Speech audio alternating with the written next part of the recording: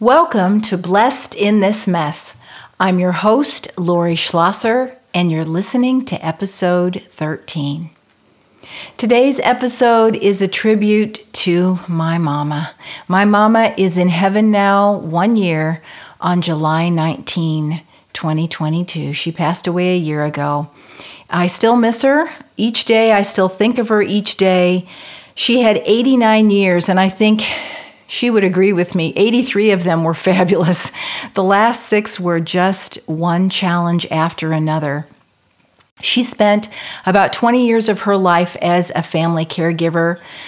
She was a fabulous mom, a fabulous wife, a great grandmother, and a great grandmother, both of those things, and a Stephen minister, a faithful person, and I think you would say an optimist by nature, and a person who was an introvert but who really thought a lot about caring for others.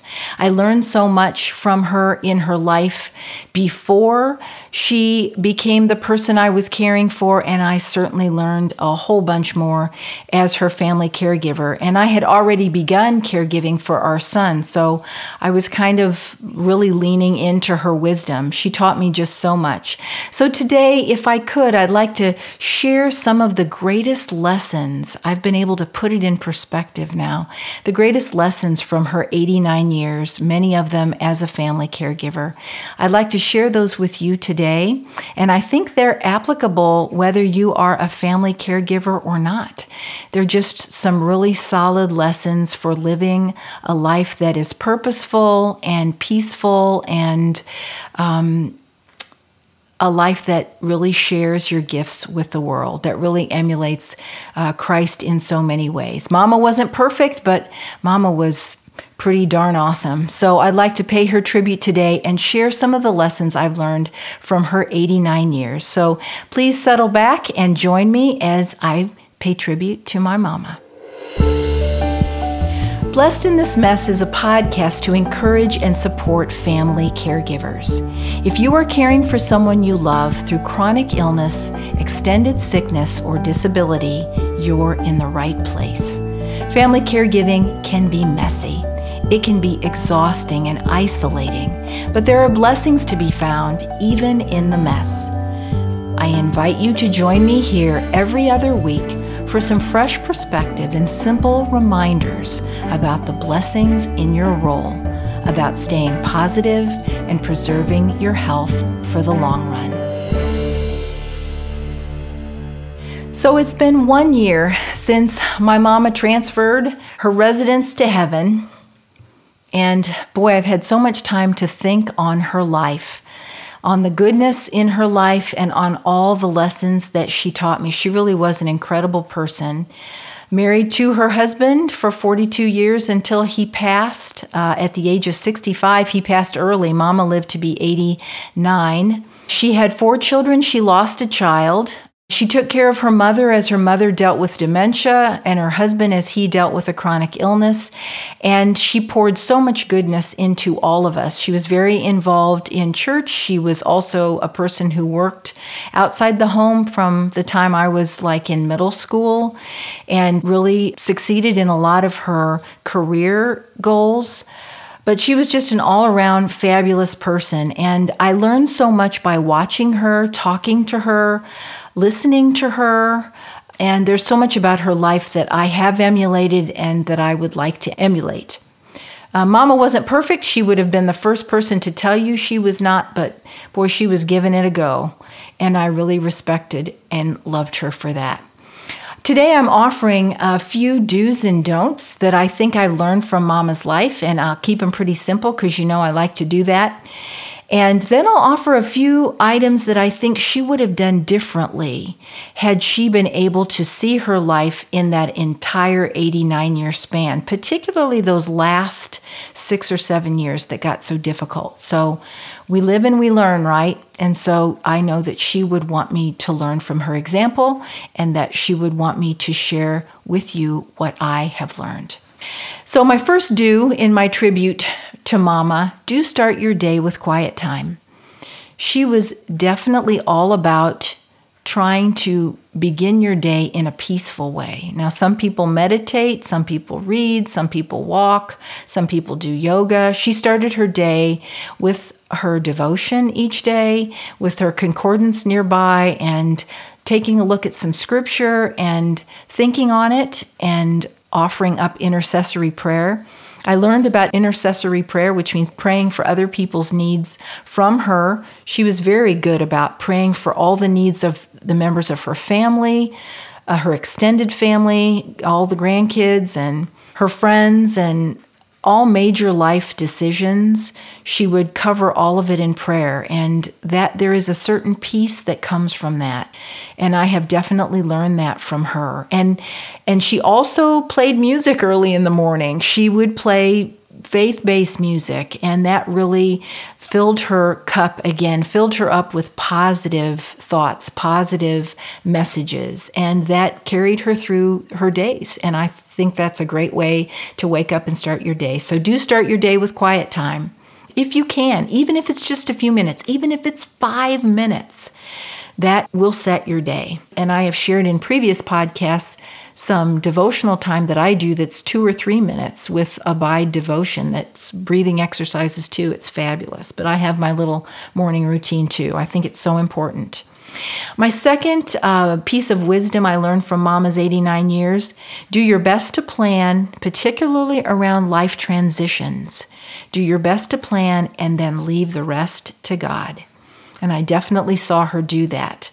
She did plan for being a person on her own after Dad died. She planned before Dad died. They had a will. I was glad about that. Us kids were all glad that they had a will. We would know what to do. But even after Dad died, she, I think in her early 70s, began sharing with me a list that she would update. She put it on the computer of all of the things I would need to know if anything happened to her, like everything about her bank account, her insurance policy, her attorney's name, so I could, deal with the will, that kind of thing. As she got older and she began to have more health issues, she also shared her medical history. She had me begin to go to medical appointments with her. I was present with her when she filled out, her do not resuscitate, kind of like her living will, what her wishes would be if she had a catastrophic health event. None of that was a secret. She shared with me who to get in touch with about funeral arrangements eventually, where the burial plots were that were in the family.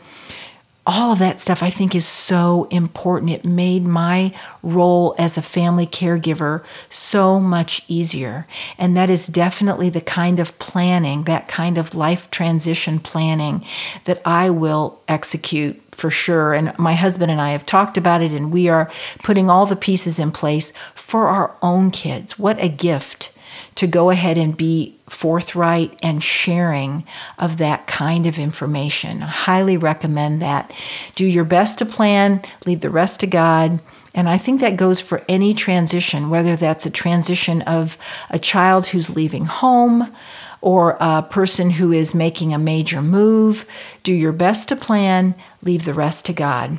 But I shared a few tidbits there that really helped me in her last years when she couldn't share with me. She couldn't speak or she couldn't cognate to tell me. She had already told me the important things I needed to know, and I was able to carry out her wishes. It was beautiful. And I talked to so many friends who don't have the advantage of knowing what is going on with their parents or their siblings. Somebody needs to know so that they can execute all the business that is the business of finishing your life well. So I leave that with you. Do your best to plan and leave the rest to God. My third piece of wisdom from Mama's 89 years has to do with kind of like your mindset every day, that starting off with some quiet time. She was also a big advocate of getting out of your own head. Now, she never said it that way. She never said get out of your own head. She was very much about helping somebody else, even when she was busy as a mom and a wife and a caregiver. She was looking for ways to think on how can I help someone else, even if it's in a small way. Not necessarily asking people to let her know what they needed. You know how we sometimes say, let me know if you need anything. She was much more likely to just do something, to just share something like a card, a greeting card. She would put a note in it and send it to somebody she thought was having a tough time, or having a birthday, or, going through a transition that they might need some encouragement about. She would call people. She would make a meal. When our son was diagnosed, I know she could sense my stress.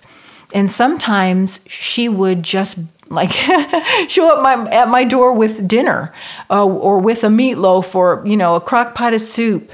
And it was always so appreciated. She wouldn't stay long sometimes when she did that. Sometimes she would come over and just, open my front door, come on in and start folding my laundry, which was so wonderful. But just getting out of your own situation and your own issues and seeing, is there something I can do for someone else? She was so much an advocate of that.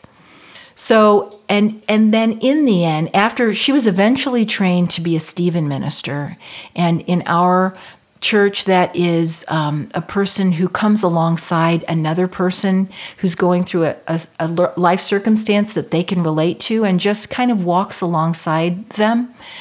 And she learned to do that, and she became such a good listener in her training as a Stephen minister.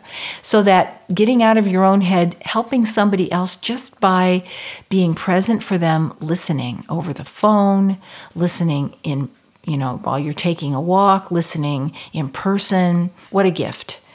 And not necessarily focusing on what is difficult in your life, but thinking, okay, today, is there someone else that I can help?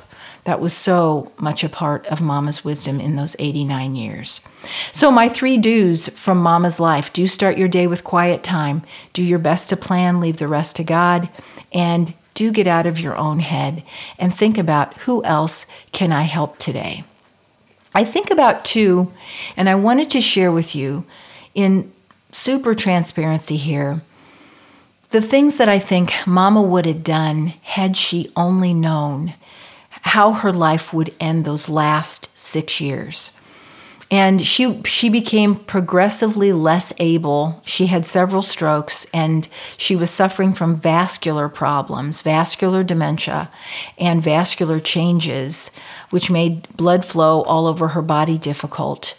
But I think the things that she would have advocated for, and she was a very bright, capable person, the things that she would have advocated for are these 3. The first one is, do pay attention to your own health as a family caregiver.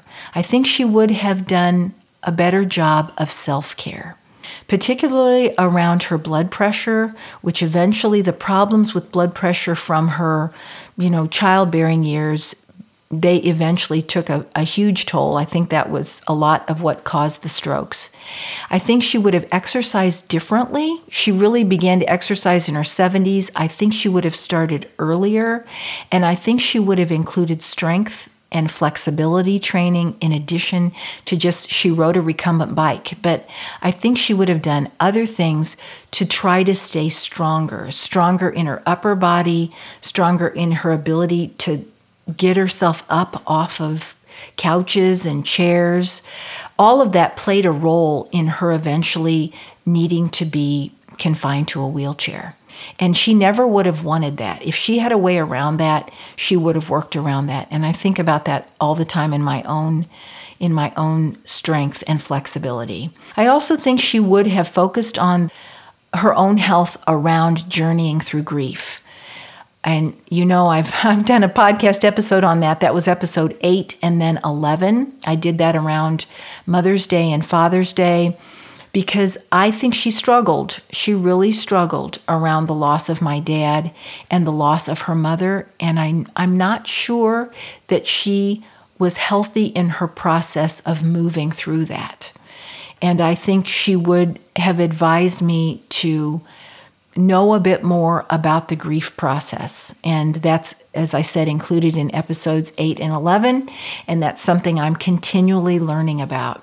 And this podcast, in part, is my journey through the loss of her and the grief I've experienced from losing her, and making positive contributions in light of her positive life. And then finally, I think had she known in her 89 years how she would finish, she would have considered more seriously, particularly post-pandemic, finishing well in her own home. And I know you're probably surprised to hear me say that. And I also know very realistically that there are health considerations around which a person needs to be in a skilled care facility. I definitely saw that. I definitely know that. But I think there will be in the future, post-pandemic, many more options for robust home health care. I think there's going to be much more opportunity for that. And I know I myself will consider that, and I will be encouraging other people to consider that in a broader way, perhaps, than we did before the pandemic. And I also think that long-term care facilities will need to consider the way that they respond in health crises.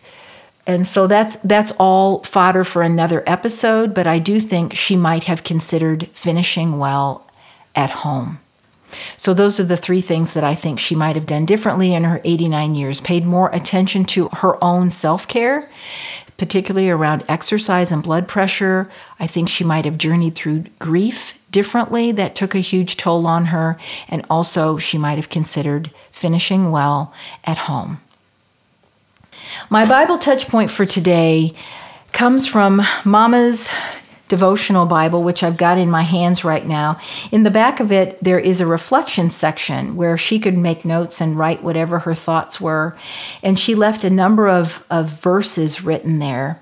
And today I'm really focusing on 1 Corinthians 13. Now I know these verses are often considered around the time of a wedding, but because they have to do with love, and love was so much a part of her life, I definitely felt her unconditional love for me. I know the way she loved my dad and the way that she loved my siblings and her grandchildren, her great-grandchildren, her friends, her church family, the people in her workplace. I mean, she had love for everybody. She was a very loving person. These words just resonate with me, and I hope they do with you, and they bring you some peace today. 1 Corinthians 13, 1 through 13 reads, "Love is patient. Love is kind. It does not envy. It does not boast. It is not proud. It is not rude. It is not self-seeking. It is not easily angered. It keeps no record of wrongs. Love does not delight in evil, but rejoices with the truth. It always protects, always trusts, always hopes, always perseveres." And those verses remind me so much of my mama's 89 years. And so today I want to leave those verses with you, and I thank you for allowing me to reflect on her life. I hope that this message has blessed you. I will love my mama as long as I live, and I look forward to seeing her in a better place than this when my time here is done. She taught me that life is messy, that she was not perfect and life is not perfect, but there are definitely blessings all around us. And that's the focus I want to have from here until I see her again. So thanks for tuning in, and I'll see you next time. Thanks for joining me here today for this special tribute episode of the podcast.